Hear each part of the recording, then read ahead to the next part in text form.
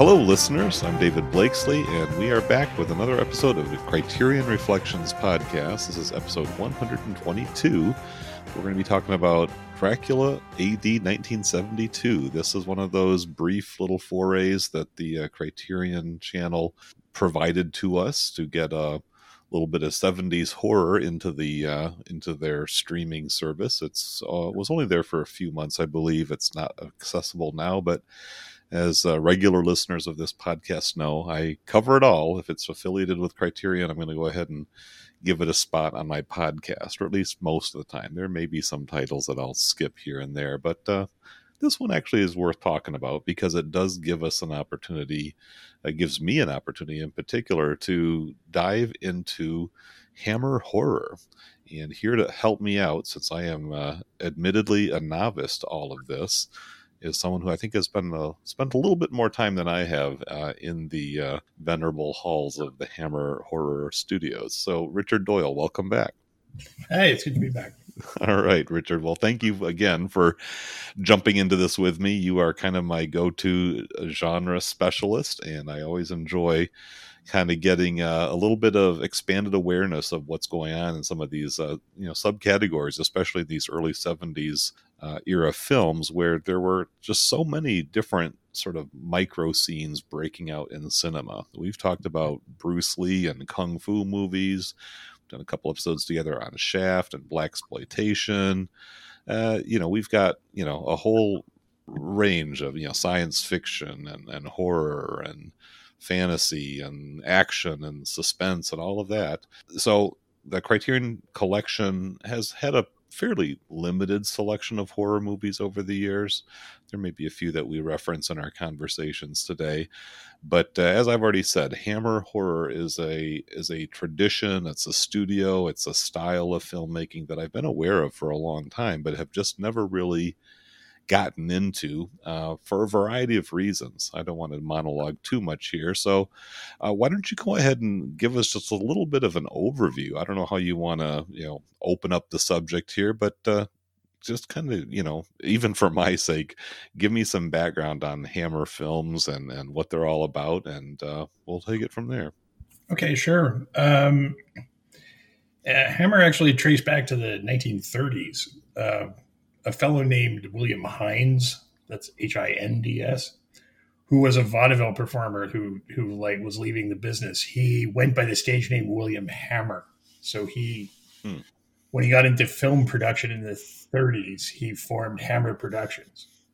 But he only made a handful of films back then before pairing up with a Spanish immigrant, Enrique Carreras, who was also a former vaudeville performer and owned some movie theaters.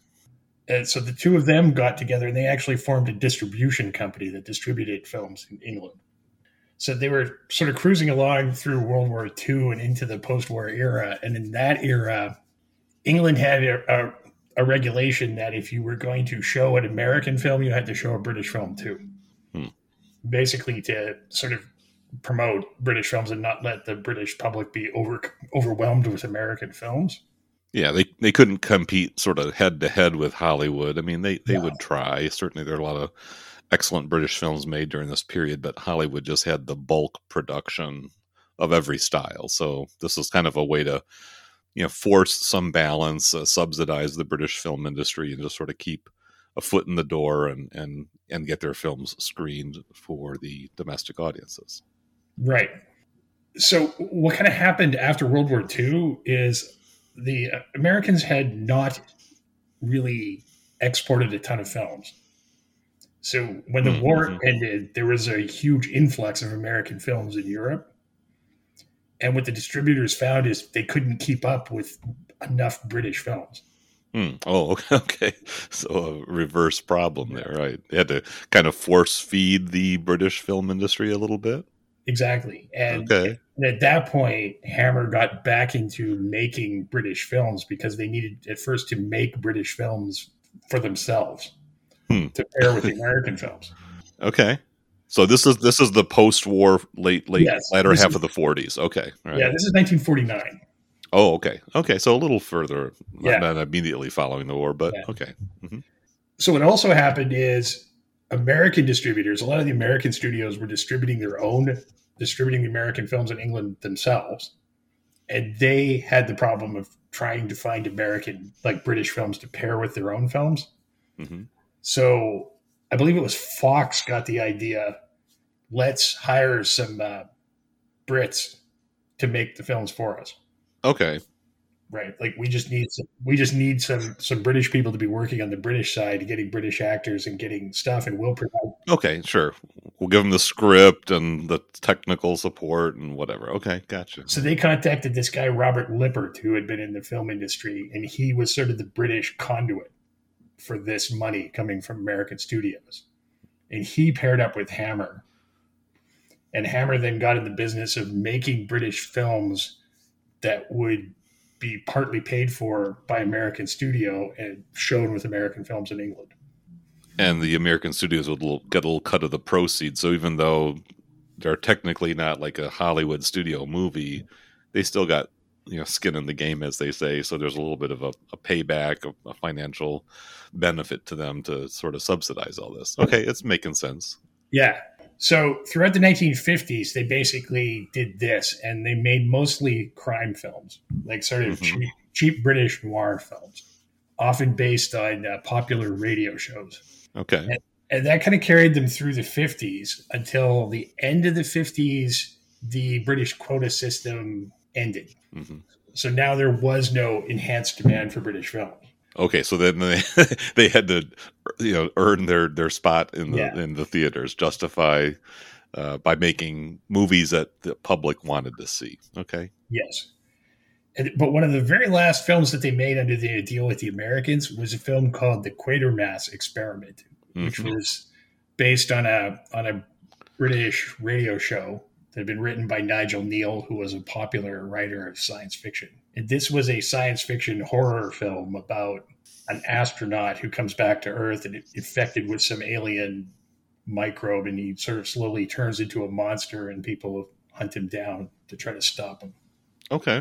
So yeah, this is like parallel to Forbidden Planet and the kind of War of the Worlds, the explosion of weird alien science fiction of the mid to late 1950s, right? Is that kind of they're kind of tapping into a broader trend. I mean, The Blob, we just talked about Beware of the Blob, and of course that references back to 58, Steve McQueen, and his big breakout, and a very homegrown small production that kind of blew up because it just hit a nerve. And that's about the time I think the Horror of Dracula, or Dracula, just plain Dracula as it was produced or released in England, that's kind of where I think is when Hammer really kind of took off. I think there was a Frankenstein movie that might have been before that as well.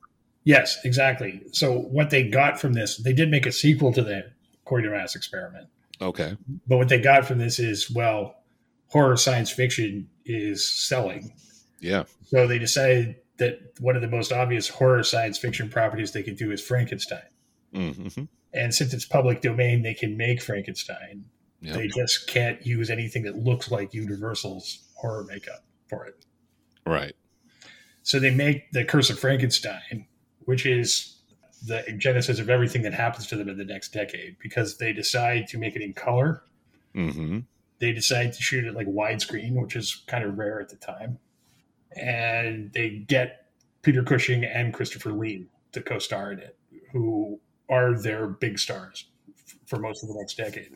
Yeah, and I mean, yeah, I kind of undersold that point in kicking off this episode. Dracula AD 72 does have both of those actors you just named, and they are, of course, iconic, legendary actors, probably maybe familiar to younger viewers these days from their roles in Star Wars and Lord of the Rings, Cushing in Star Wars, Lee in Lord of the Rings, respectively, but lots of other stuff as well. In fact, you probably, again, can rattle off a wider number of films or range of films that they've been in, but they've both established themselves as pretty legendary performers. Were they prominent prior to the emergence of Hammer horror? Not prominent. They Yeah. were like working English character actors. They've Okay. actually worked together once before this. They're both in Olivier's Hamlet in small parts. Oh, okay. Well, that's been quite a few years since I watched that, but I'll probably want to Yeah. spy that out a little bit sometime. But this is really their break into like prominence. Sure. And of course, they follow up. Frankenstein does well, so they follow it up with Dracula. Hmm. And that puts Lee in the Dracula role, which is is very iconic for him. Yeah, absolutely, and it's a great performance. I mean, I guess I'll just sort of step in right now to say I did get this little set that has Horror of Dracula, Dracula Has Risen from the Grave, Taste the Blood of Dracula, and Dracula AD 1972, which is kind of where I watch this film since it's no longer streaming on the channel. So I know I'm jumping ahead a little bit there, but have to say I was really impressed with the power of Christopher Lee's presence as the villain Dracula, and Peter Cushing as his rival Dr. Van Helsing. I could sort of see what the hype is all about. Just going from my viewing of that kind of initial film. The sequels, maybe I'll touch on those, and we'll get to the main event shortly. But anyways, yeah, carry on. It's good to talk about what the draw is, because really, I mean, especially if you focus on the Horror of Dracula, Mm-hmm. like the big draw is not just this is color, and Yeah. these kind of films have not been made in color, Right. really at all, unless you count the 40s version of Phantom of the Opera. But there's also sort of an energy to the movies. It's really almost an action gothic horror, with people being far more energetic than they are in like the Universal ones from the 30s. Oh yeah, yeah. And Lee playing Dracula, not at all like Bela Lugosi, not like a gentleman, but like a sort of part monster, part big charismatic fellow. Well, yeah. I mean, the sensuality is definitely so strong. I mean, his presence, the way he wears the cape. I don't know if was he like a particularly tall guy. I mean, I don't know. Yeah, was he like what? Probably 6'4", 6'5", somewhere in there. Or I'm not sure exactly, but yeah, he is a very tall man. Yeah, he definitely has that imposing stature. And it's both dangerous, menacing, but also very virile, desirable. If you find that style of masculinity attractive, yeah, definitely dangerous and sexy. That really seems to be like the essence, especially in an era that's still fairly repressed as far as what's available to be shown on the screen. This was like, whoa, this is some pretty steamy stuff there. When he would move in on his victims. Yeah, very palpable. So these were big hits. Mm-hmm. And they weren't just big hits in England. They got American distribution, and they were big hits in the United States. Sure, a great drive-in feature or double feature. Definitely this was pretty startling stuff for the time. Just the intensity of it, as well as a story that was on the one hand very familiar, and we talk about franchises and people kind of like sort of spoon-fed stories, but they have a little bit of a twist to them these days. Well, this is the same thing. I mean, people like a good spooky monster movie, but they want to see something that isn't just a replica of what they've seen before, and this delivers. Yeah. So it led to an interesting twist, because when they first announced the intention to make Curse of Frankenstein, Mm-hmm. they got a stern warning from Universal. Oh, yeah. Guarding their turf. Yeah. What you can and can't do. So they make Curse of Frankenstein, they make Horror of Dracula, and Universal sees how it does and comes to them saying, how would you like to make more? Oh, okay. Not a cease and desist, but hey, let's get in on this, like, let's start opening up our library. How would you like to make a mummy Sure. movie? Right? Okay. So they form a partnership with Universal, agreeing to make a certain number of films that will all be sort of gothic horror. Mm-hmm. And Universal pays part of the bills and has U.S. distribution. And it also kind of revives their classic properties and gives them a second life. So I can see the win-win here. Uh-huh. So what basically happens for Hammer throughout the 60s is they go through a series of these deals. They make a lot of money doing a lot of gothic horror films, which become really sort of one of the standard horror movies of the 60s. The Hammer sort of are in at the beginning of this, but the Italians at the same time are doing the same sort of thing in a much more Italian bent, but Gothic horror is big there. AIP in the US is doing the Roger Corman directed Edgar Allan Poe adaptations in color and widescreen. Right. This is really the bread and butter of horror for the first part of the 60s. And Hammer goes through a series of deals with American studios. Not always the same ones, but saying, you make us 6 films, we'll pay part of the bills, we get the distribution, and everything's set. And that leads them through most of the Dracula sequels, right? Mm-hmm. It might be a good time to say, so Christopher Lee is great at Dracula, but he doesn't like the part. Okay, yeah, that's interesting. Yeah, because in some of my reading, which again, very compressed time period, I've kind of done the deep dive over the past, I don't know, 5 or 6 days. Spent a fair amount of my free time this past weekend just kind of reading reviews and kind of just doing what I could to bone up on it. So I just, again, want to not come across as any kind of an expert here. I'm very much a novice, but pretty intrigued. But that was one of the things that I did find somewhat surprising, is that Christopher Lee never seemed to really enjoy the maybe it was the process of performing as Dracula. I'm sure he enjoyed some of the benefits from it. I'm sure it elevated his career. But tell me more about some of his disdain for this role. I think there are two things. One, I mean, early on with Hammer, he plays Frankenstein's monster in Curse of Frankenstein. Mm-hmm. He plays Dracula, which is easily the best part of this, but then he plays the mummy in The Mummy. Okay. So I think his first complaint is, you're putting me in roles where I'm just a monster and I don't have anything to do. Right. So he finagles quite a few roles in later Hammer films where he's either not the villain. Okay. Or a villain with more substantial parts. I mean, pulling one out of a hat, he plays Rasputin in a movie about Rasputin where he's got a ton of things to do in it. Yeah, and so I guess I can sort of understand Christopher Lee's kind of internal sort of self-image, his concept of who he is as a performer or what he's capable of, feeling kind of stilted or stifled wearing this cape, biting women on the neck, glaring with his red bloodshot eyes, and doing the Dracula thing. I mean, the fact is he's very impressive in doing that, and I do want to spend some time at some, get to the iconic aspects of the vampire as a staple of cinema and the enduring fascination. But I'll save that for a little bit later, because I think we're still kind of establishing what's Hammer about and how did it get to the point where we're talking about 1972 version. Right. But yeah, continue on again. So the other thing I think he had a complaint with is he often thought the scripts were bad. Okay, sure. And the schlocky, cheesy, gimmicky aspects. Okay. You'll see a few of these where Dracula says almost nothing, and apparently it's because he refused to say the dialogue that was written for Dracula. And there's a bit of an element to that when you get to Dracula 80 1972. He, again, refused to do part of what was written for that one. And he's certainly got the clout. It's not like you're going to just cancel him and cast somebody else. So he's got some leverage.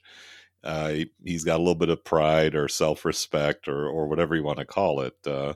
He just doesn't want to embarrass himself. And I guess, I can relate to that to a certain extent. You don't like being told that you got to do things that you're going to be wincing or cringing at when you're watching it, or even having to take the feedback from others, read the reviews. I mean, I can understand as an artist, you get sensitive to certain things and you don't want to just be seen as the king of cornball horror or whatever. So yeah, fascinating. So he opts out of the first Dracula sequel. The first sequel they do is Brides of Dracula. Mm-hmm. He turned it down. And the funny thing about Brides of Dracula is that Dracula isn't in it. Only Van Helsing. Right. It's not a bad movie, but there's no Dracula. Yeah, I've actually heard it's actually quite good as far as the Gothic style and the originality of the story. I mean, it's probably considered one of the classic Hammer horror films. It just doesn't happen to have Christopher Lee. Right. they talk him back in 65 for the Dracula Prince of Darkness, and he does the rest of the sequels. But Cushing leaves. Yeah. He really, the Frankenstein series is really his because they're all about Dr. Frankenstein. So as the 60s push on, when you get to the end of the 60s, they hit a problem. I should add there's like a second generation now in charge of the studio. Anthony Hines is running it with James Carreras, who were sons of the original founders. So what happens basically is the real appeal of Gothic stuff dries up. You know, the Italians aren't making it anymore. They've moved on and they're doing Giallo and other things set in modern day. Yeah. Similar stuff going on in the States. And the last deal they had was with Warner Brothers. And when new management at Warner Brothers took over, they said, sorry, no more deal. We'll only deal with you a film at a time. You know, you pitch us a film, maybe we'll buy it, but we're not making a multi-picture deal with you anymore. And we're not even sure if we're kicking money. It depends upon the project. So Hammer, by the late 60s, ended up scrambling for making movies that somebody will buy. Yeah. And that's when the sort of controversial, like the nudity increases in them, the blood increases in them, and slightly salacious titles pop up, right? Yeah. Taste the blood of Dracula. I mean, there's an implied, you know, like you're going to be really up there in it. Cannibalism or whatever. Yeah. Okay. So Dracula AD 1972 happens when in 1970, AIP releases a film called Count Yorga Vampire, which sets a vampire in current day Los Angeles. Okay. And it's a hit. It's like a vampire interacting with hippies. Okay, sure. So Warner Brothers says to Hammer, have you got a vampire interacting with hippies movie? Right? We've got to tap into the youth market, right? And again, that's been a focus of the podcast. I mean, going back to Easy Rider and the New Hollywood and other youth oriented films. Yeah, even the science fiction, you know, the Omega Man and that kind of thing. There's a fixation really on these hippie kids, these baby boomers who are kind of coming of age and really steering popular tastes and represented a huge market of enthusiastic film goers. Again, like in contemporary times, so many of the films that are made are really directed towards youthful tastes and maybe even audiences that get into their 30s, 40s, and 50s, but still maintain that focus on, nostalgia based franchises, the Star Wars and all of that type of thing. So yeah, you sort of see these same dynamics playing themselves out here, where you've got a long running series that is now looking for sort of a fresh, breeze, some kind of fuel or angle that, that you can't see on TV. And you want to see your familiar heroes and plot devices, but with that new twist. I mean, we've talked about the Zatoichi films and how the violence level kicked up a notch there to compete with other genres where some of that explicitness was becoming a lot more routine, and so you've got to sort of keep up with the trends. And so that's what makes this film to me such a fascinating relic, even though I know in the kind of Hammer horror fan community it's pretty polarizing. There's a pretty strong range of opinions, maybe the majority of which are kind of negative on this film. Yeah, and I gotta say, on this watching, I like it more than I have in the past. Yeah. It's not a bad film. The other thing that Warner Brothers insisted when they basically pitched them, sure, we've got like Dracula in current London. They said, okay, but you get Peter Cushing and Christopher Lee in it, and you got to do one. Yeah, bring your star power, bring in the rock music. Stone Ground in this case, which I guess was a Warner Brothers affiliated band on the Warner label. Yeah. One of the reviews I read was that the Rod Stewart and Faces were originally going to be, because they're an actual English band after all, and obviously they went on to much bigger, more successful things. I've never heard of Stone Ground, and I'm pretty familiar with early '70s rock, But yeah, The singer was the singer for the Beau Brummels. That's like okay, the only really claim to fame. okay, which is a sort of a Southern California carryover, a guy who Yeah. just kind of was hanging around the scene and in the music business, and Stone Ground was kind of, from the looks of the band in those early scenes, they looked like they were trying to kind of be some funky back to nature, kind of bluesy, gritty hippie band, but racially integrated, multiple female singers. I don't know. They looked like maybe a 6 or maybe even 7-piece group altogether, including the vocalists. But I can't say I was terribly impressed, but from just a amusing, slightly campy perspective, I dug what they were doing, just for the sake of the moment there. Yeah, yeah.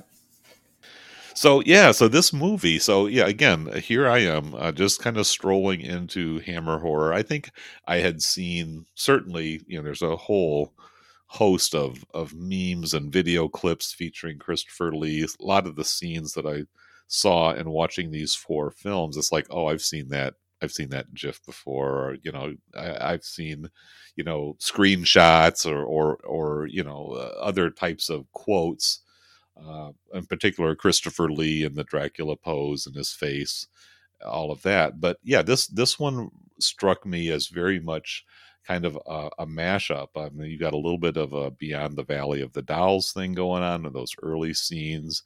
You've got Johnny Alucard looking like a little bit of a stand-in for Malcolm McDowell from If and A Clockwork Orange.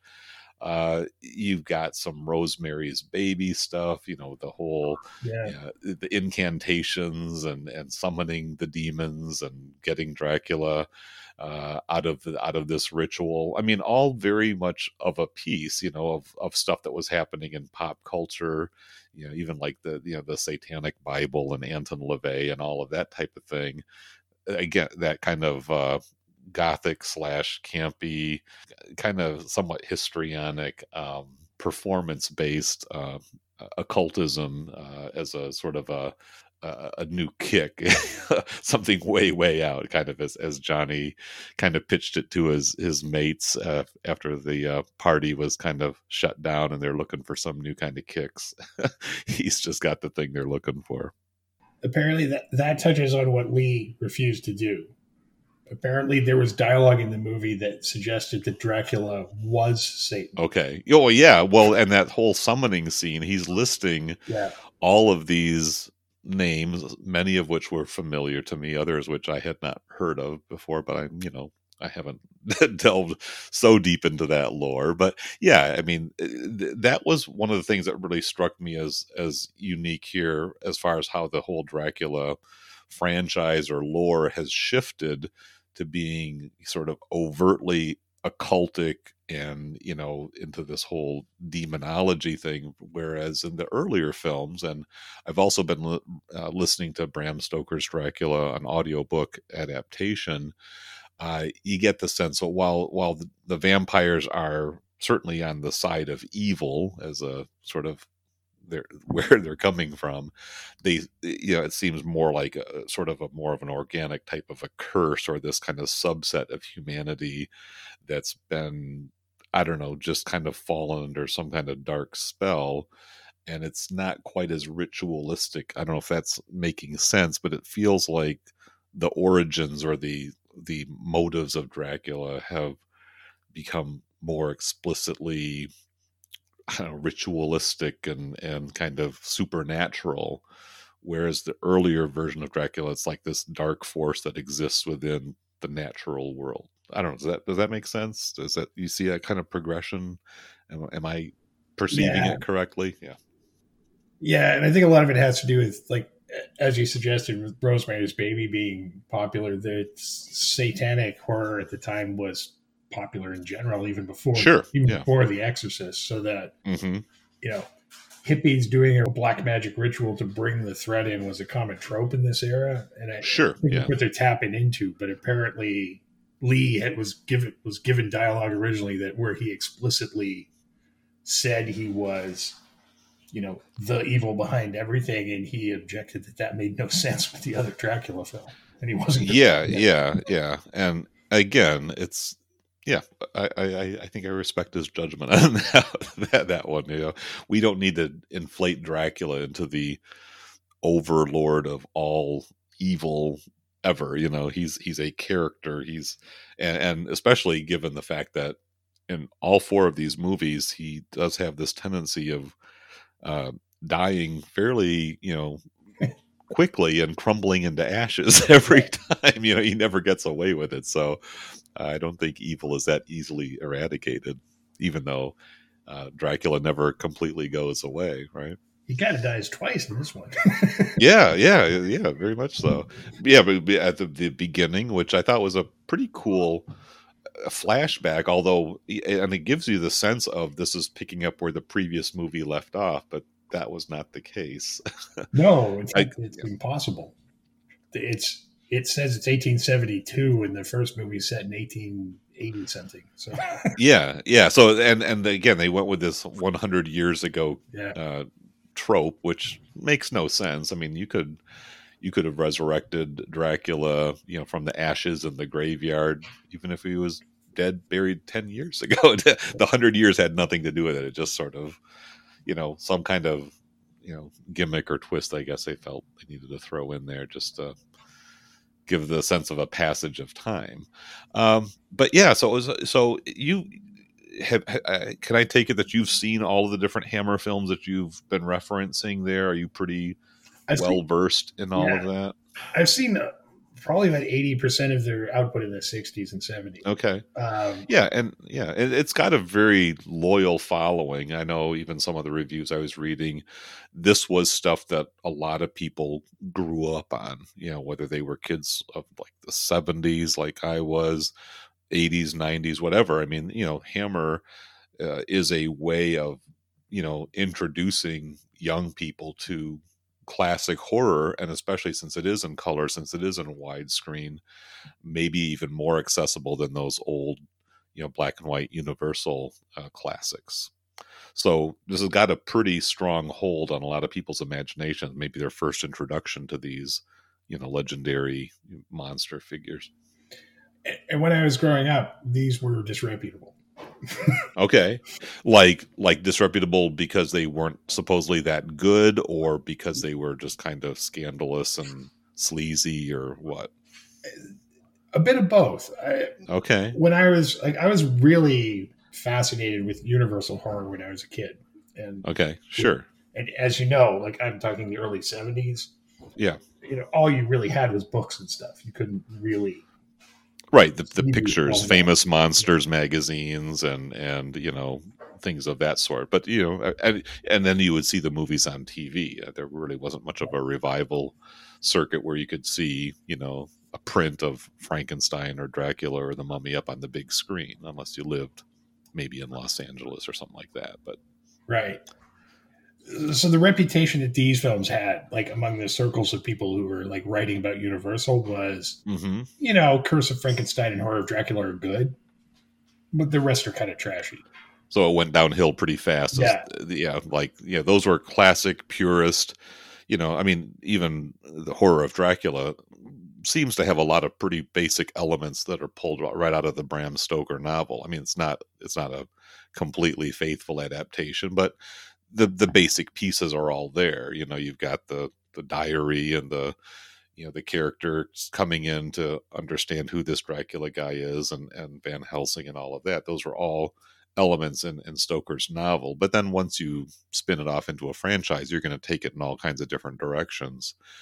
Um, so here we are, in 1972. You've got a contemporary setting, and it still feels like there's some reluctance on the studio's part to get Dracula too far out of the comfort zone, which is long black robes, hanging out in the castle, the crypt, the macabre, spooky settings.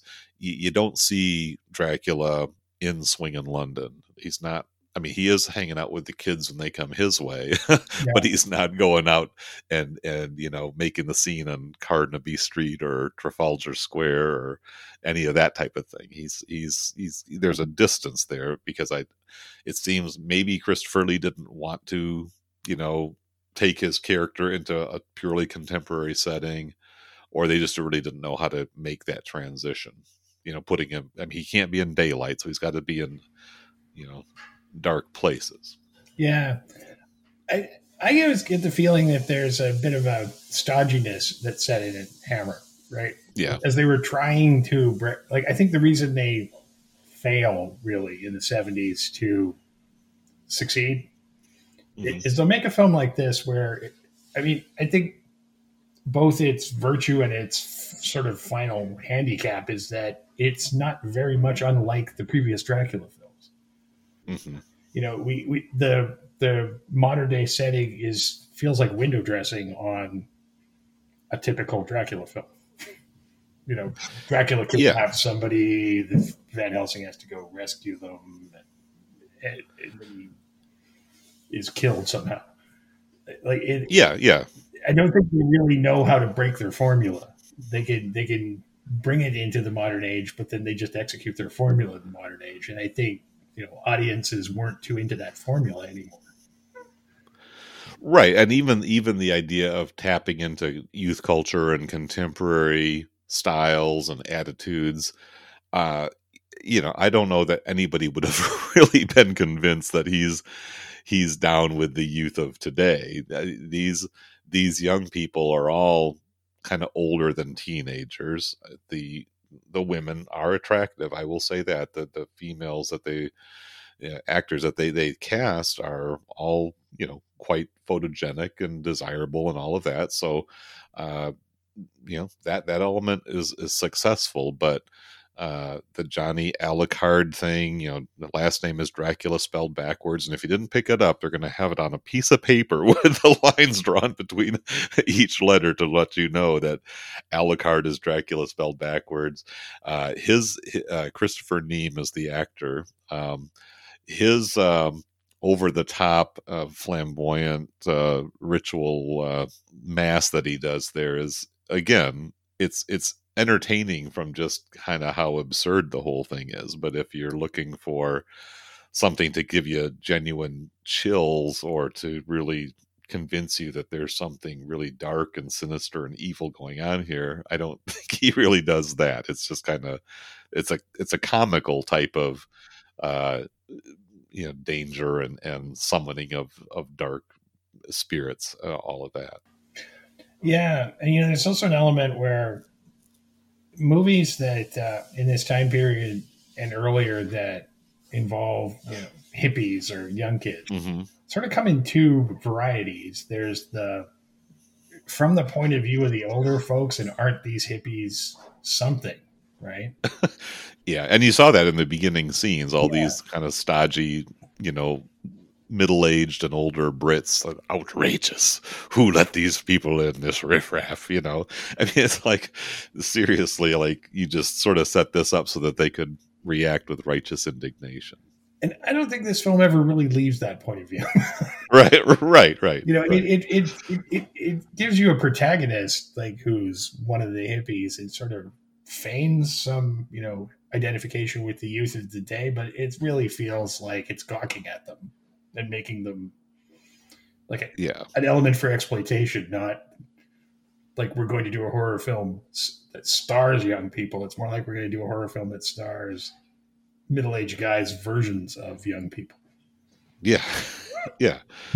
So that's kind of where I think the divisiveness sort of sets in, because if you are looking for a sincerely unique and creative take on the vampire genre, this is going to feel either like just a dead end, bad turn, or maybe more critically a wasted opportunity. I mean, the fact that you do have Christopher Lee and Peter Cushing in the same film, they do have some good scenes. I think the fight scene at the beginning, even though it's very brief and it's just sort of you're settling in, so it's almost over before you fully get the full impact of it.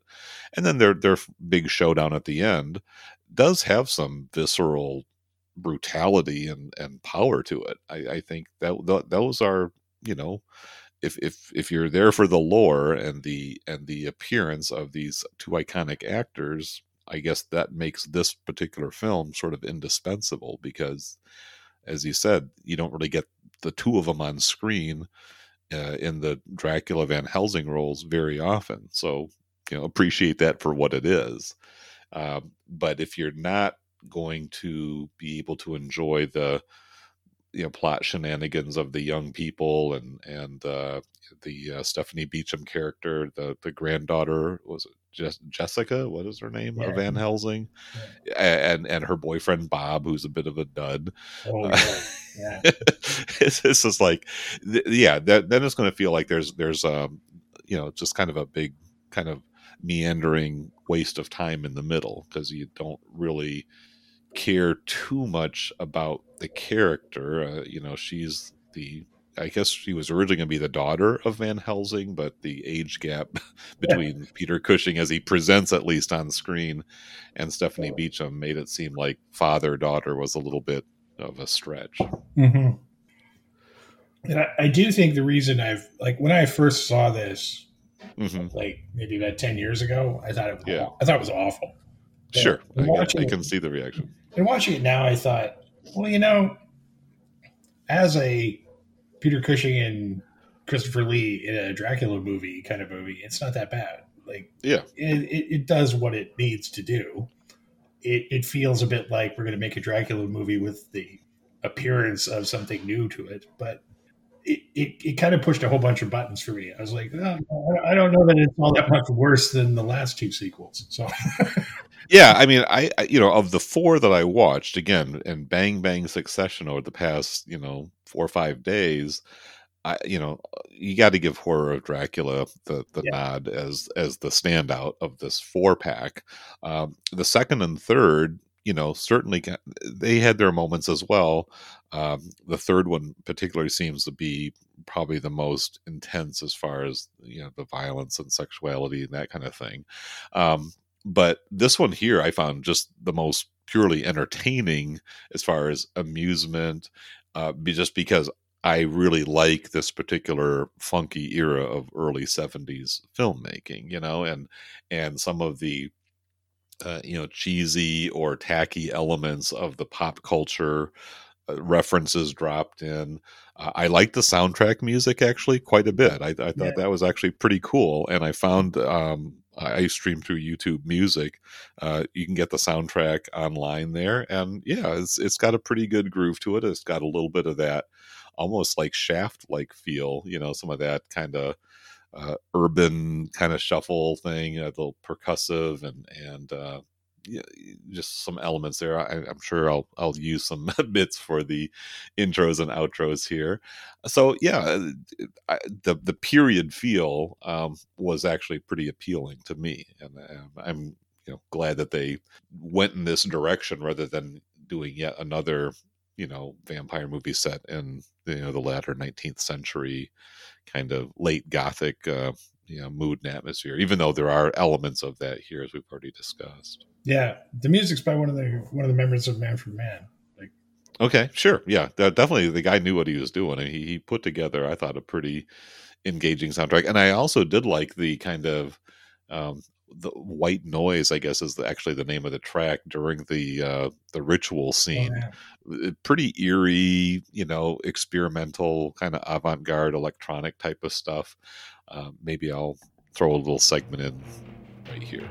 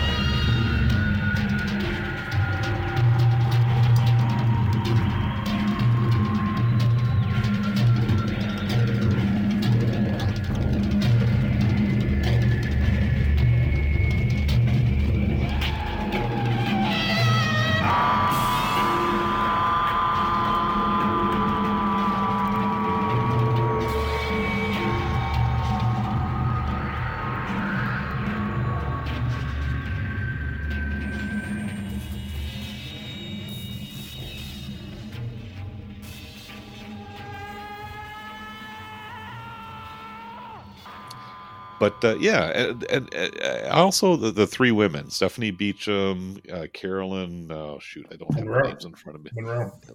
Carolyn Monroe. Yeah, she's Uh, probably the biggest star in this by now. right, and I did a little bit of research. So Stephanie Beacham has a pretty good career in Mhm. TV. She was in the TV show Dynasty.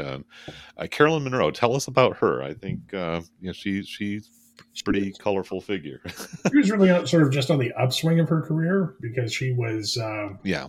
in an AIP film with Vincent Price, The Abominable Dr. Thebes, right before this. Hmm. Hmm.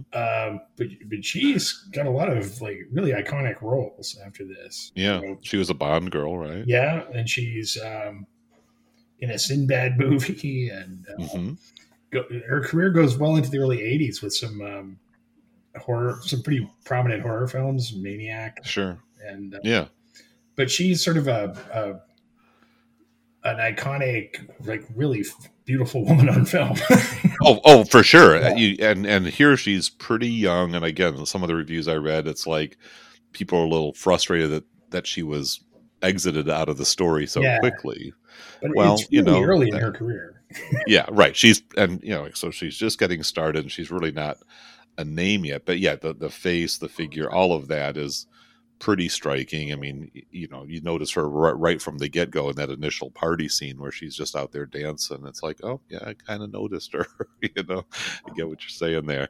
And then there was a young black woman who was in that film who was apparently Mick Jagger's girlfriend at the time. Oh, I didn't know that. Let me see if I can. Oh, Marsha Hunt is her name. And I believe she had a relationship going with Mick Jagger at the time, but that may be an unfounded rumor. Yeah, but anyways, they were all three very attractive young ladies, and I could see why they were cast and the roles that they played. And the director's Canadian. Okay, this Alan Gibson, yeah, and he seems to have been pretty much a TV guy, although he Yeah. did do the follow up to this film. Yes, which is Yeah. okay. So I have not seen the follow up in many years, but I would Okay. probably suggest it's legitimately terrible. Yeah, even though it does have Cushing and Lee again. Yeah, it's a But very yeah, strange film that puts Dracula at the front of some big conspiracy to rule the world. yeah, like a James Bond supervillain Yeah, type. it's not a good idea. They've really lost the thread at this Yeah. point. Yeah, and they're Yeah. just flailing around and scrambling. Okay. But Yeah. Gibson was from London, Ontario, and I think Okay. it was very common in these days for Canadians who wanted to break into film to go to England because there was a bigger film industry there. The Canadian film industry was still in its Sure. infancy in like the early Oh yeah. 70s. He did one Hammer film before this, Crescendo, with Stephanie Powers.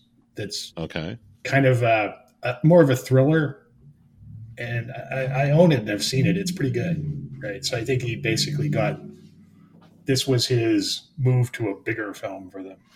But I don't think it really launched him into much. I mean, he had a pretty lengthy career in TV, but his feature films are this one, the next one, and then Yeah. maybe not a whole lot more after that. Yeah. That said, that's the pattern for the British film industry in general. Sure. You know, the film industry really dried up for a lot of folks in the late 70s, and most of them went into television, and very few got back out. Well, usually if you check out the show notes for these episodes, I will always have like a set of links for the director, but I just kind of skipped out on that one.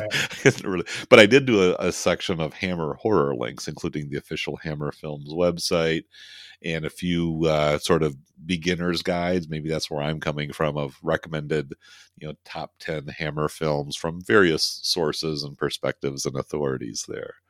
So yeah, what other thoughts do you have on Hammer, or do we want to get into? I mean, is there anything more you want to say about this particular film before we move into maybe a discussion about Dracula, vampires, etc.? Not so much maybe this film. I'll just say that besides that satanic rites of Dracula, one of the gimmicks that Hammer did in the later 70s to try to survive, if you want to put it that way, is they made a deal with the Shaw brothers. Yeah, okay, that's right. I read that somewhere Yeah. too. So So the one last gasp, yeah. right? So the last legitimate, like real Dracula film that doesn't have Christopher Mhm. Lee in it, but does have Peter Cushing, is The Legend of the Seven Golden Vampires, which Okay, has, sounds like, yeah, kind of a Shaolin temple yeah, of vampires or something like that, right? it has Peter Okay, Cushing in China where Dracula yeah. is hiding, and it also has like Oh. the Chinese hopping vampires idea. If you've ever seen those, So is there like true martial arts, kicking and punching yeah, and yeah. oh wow. So they Okay. made that, and they also made a thriller called Shatter with Stuart Whitmore and T. Lung, who's a big martial arts star at the time. Before that deal dried up Okay. after two films, but it's technically the last Dracula film. Is this strange Hammer Dracula meets Chinese vampires movie? Well, you're gonna play out every angle. At least they didn't do like Dracula meets King Kong or something Mhm. like that. Yeah. Maybe that movie's still waiting to be made.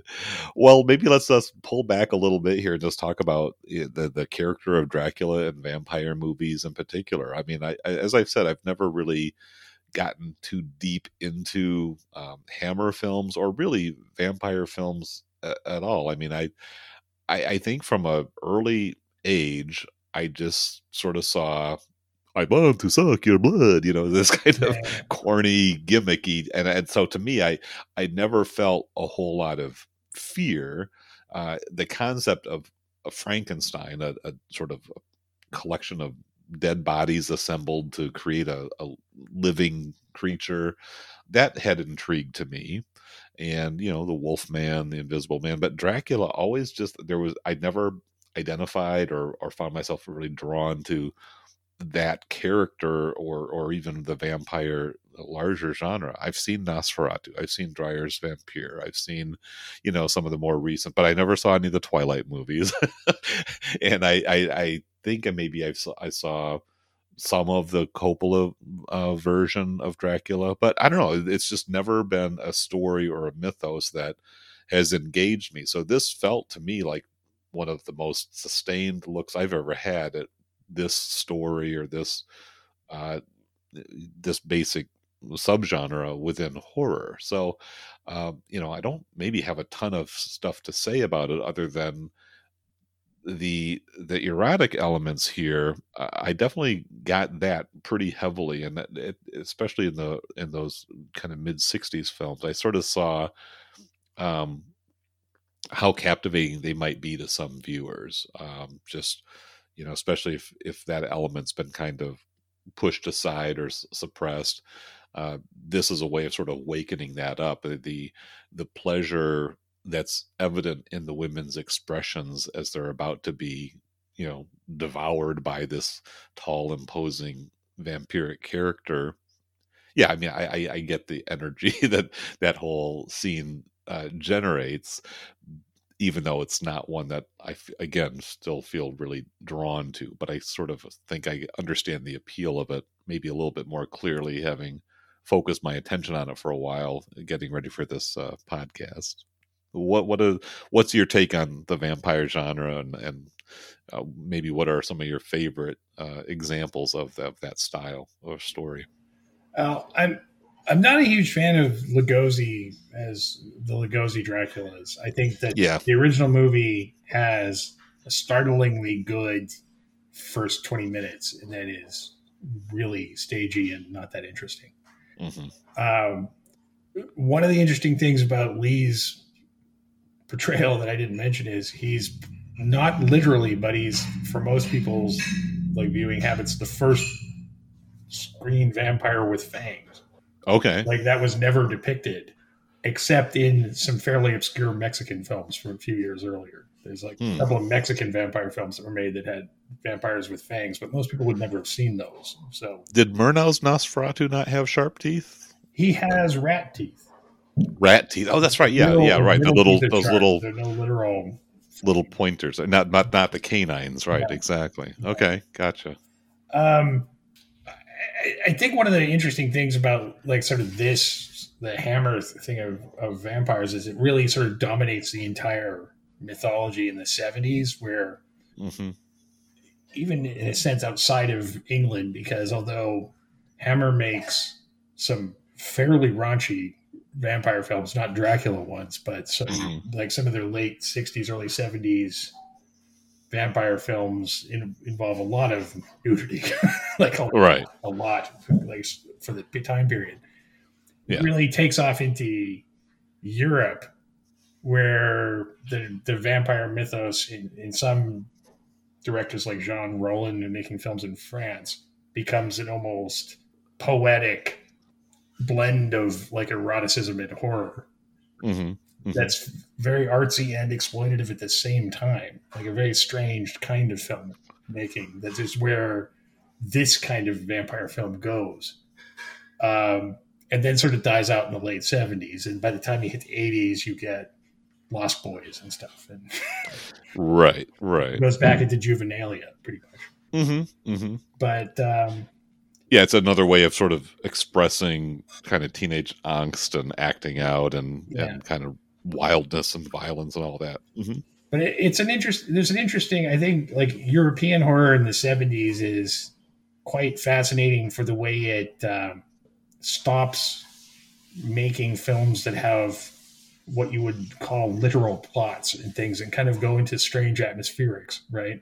Right. And that's sort of where vampire cinema goes, and it's the kind of vampire cinema I really do like.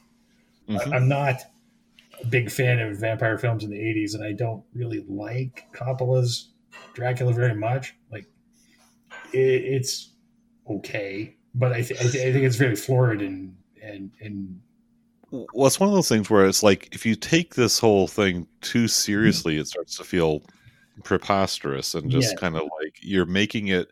And it's one of the reasons, I'm not going to spend a lot of time dumping on, contemporary comic book movies, but I still have comic books have that kind of cartoonish aspect to them. And when they get real serious and somber and, striving for some kind of heavy intellectual or philosophical statement, they better be really good at it or they're going to kind of lose me, because I feel like you're just reading way too much into this. These are men in tights, jumping and flitting around, and it's a great escapism, but please don't try to, persuade me that this is a deep, profound statement about the human condition. Now, it can be done. I don't want to just dismiss the whole thing, but there's way too much of it, and to try to sustain it as like this is today's Shakespeare or something like that, it's just like you kind of lose me, Yeah, I do feel I should note Lee played Dracula one more time outside of Hammer. Okay. It's nowhere near as good a film as the description is going to sound. He played Dracula in a film called Count Dracula for the Spanish horror director Jess Franco, who made hundreds of films, but was probably at his peak in the 60s. And it's an attempt to make a very faithful version of the novel. Okay. And Klaus Kinski actually plays Renfield in it.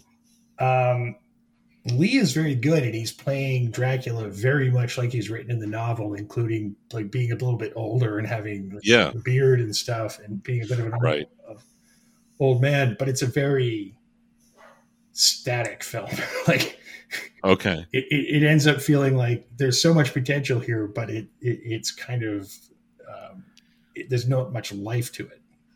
But the novel is a bunch of letters and diary entries and things like that, articles. So you're going to have to get pretty creative. But you're right. And a lot of it is just the descriptions of things, and I can see where you could get pretty quickly bogged down trying to make a movie out of all that. Yeah, it's partly interesting because Lee wanted to do it because he wanted to play Dracula like legitimately in his I'm going to play Dracula as it's written, but also it to this day might actually be the most faithful adaptation of the novel.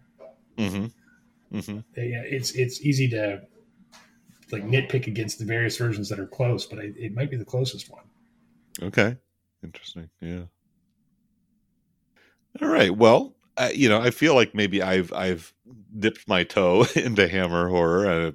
For listeners who are much better versed in all of this, I hope my naivete didn't, leave you too put off there. Richard, I think you've done a great job of sort of sketching out the contours of this saga.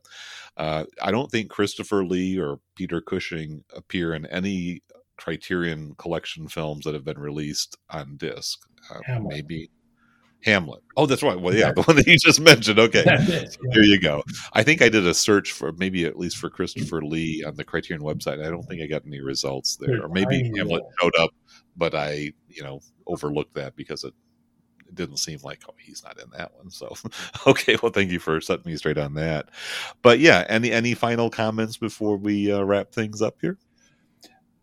I guess I'll throw in, like in their peak period, I think the two Hammer films to look at if you really want to see excellent Hammer. Yeah. Years after they did the two Quatermass films in the late 60s, they do a Quatermass film called Quatermass in the Pit, which is a wonderful science fiction film. Okay. About people discovering alien artifacts in a subway station in London that has world-shaking implications. And then there's a film with Christopher Lee as the lead called The Devil Rides Out. Okay, yeah, I saw posters for that. Yeah. Okay. He's the heroic lead in that one, in an adaptation of a novel by Dennis Wheatley, who was a friend of Christopher Lee's. And that's an interesting sort of satanic cult film with some well-known folks in it that people will recognize other actors in it. But those are probably the two best they did in the 60s.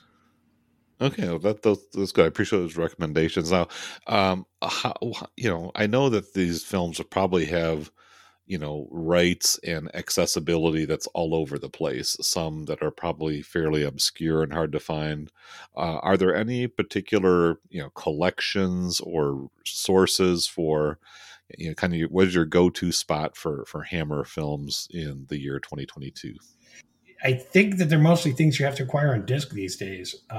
Okay, like separately, there's not like a comprehensive Hammer horror. But I'm not sure about their in-print status. I know Indicator Okay. released like Hammer sets at one point. Okay, but I don't know if the Indicator sets are still like in print. Okay. Their stuff Oh, yeah. Okay. Yeah. Because that's what I was thinking of. Yeah. It seems like this would be pretty ripe material for like, 4 to 6 film box sets, Yeah. But yeah, with Indicator, yeah, they do kind of do special editions, out of print type of stuff there. So gotta jump on it while you can. Yeah. One of my original deep dives on DVD was that I owned a 21 film DVD set of horror stuff. But on Blu-ray, there hasn't been that much outside of the Indicator sets that like collect a lot. Okay. Shout Factory have released a lot of Hammer stuff on Blue, but it's all individual titles. Mm-hmm. Yeah, I do want. It seems like it's probably not any bit likely that Criterion's going to try to snag a few of these and release them themselves. I think there's other labels that maybe do that kind of stuff better. And even though they like to have representation of all different genres and important film movements, I mean, they can't be everything to everybody. And I think that's probably just outside their orbit enough that, having them stream on the channel every so often is probably about as close as we're going to get. Yeah. Would you agree? Yeah. I would think so. I also think there's some competition for them, right? Mm-hmm. Right. Like even the Arrows and Indicators and other labels, Scream Factory, they would probably say, yeah, this is going to be in our wheelhouse more than Criterion's, and they'd probably be willing to bid more even.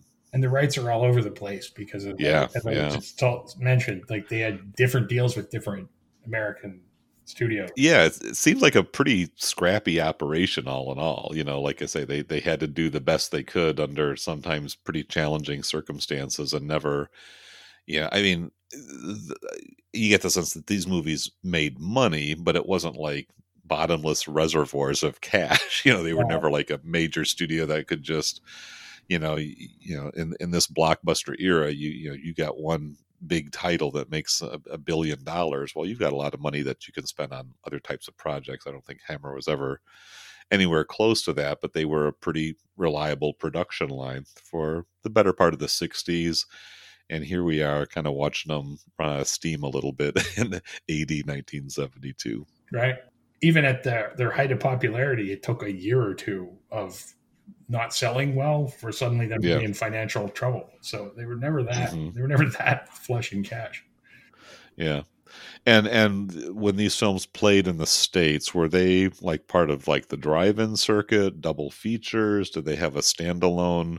And because that's the other thing too. As I was watching these, like, they're not exactly kids movies. I mean, some of them are. I mean, I think Taste the Blood was actually rated R. Maybe that's a retroactive rating now, but they were kind of hot stuff as far as like the 12, 13 year olds and younger. So these weren't like Saturday afternoon matinee type of movies. um The, they were dealing, I think, aiming sort of more towards a young adult type of, I mean, obviously yeah, this one was looking for the young adult audience. yeah. I think the R rating must be retroactive because I don't think the rating Yeah. system was in. Yeah, there was no such thing back Yeah, at that time. Maybe yeah, it would have been M or whatever. Yeah. yeah. I get the feeling these were, they were filling out the major Hmm. studios release pattern. So Yeah. some legit theaters, some small theaters, some drive-ins. Like, Yeah. but especially in the '60s and early '70s, horror was young teenagers and young adults was the main Hmm. audience. Sure. Yeah. Something that would kind of freak you out a little bit there, something a little bizarre. Um, Unpredictable, entertaining. I think that's what the young folks were looking for. So you recently upgraded. I saw you Yeah, posted the Blu-ray, and you have the same kind of double disc, flipper discs 4-film set that I was referencing earlier. Anything on the Blu-ray, which I think is a no. Warner Archive release, that you're just kind of doing the upgrade because it's there, huh? Yeah, pretty much. It's no frills. I just Yeah. I prefer to have the best copy of everything. I'm almost pedantic about that. So Yep. Well, myself, maybe at this stage of life, I'm content with the DVDs. It got the point across, and it looked fine. So if you're looking, I mean, I got that for 4 films for $10. If you're just looking at it from a purely economic perspective, pretty great bargain. All right. Well, I think I'm ready to wind this one down. So I do thank you all for checking this out, listening in, and hopefully that you got a little bit of enjoyment hearing me and Richard talk about this fascinating little curio from 1972. The next film on my list is and probably even more obscure and probably a lot harder to find these days. It's one of those Merchant Ivory films back when Criterion was in contract with Merchant Ivory to release their films on DVD. This is a film called Savages from 1972. That'll be the next one up. So it's a out of print disc, and I don't even think the Cohen collection, which now holds the rights to Merchant Ivory films, they've not released it either. So it may be a challenge for those of you who don't have it already to track down, but we're going to talk about it anyway. So that's what's coming up next on the podcast. So Richard, thanks again for hanging out with me tonight and giving me the benefit of your insights. And we'll be talking to y'all soon. So take care, everybody. bye.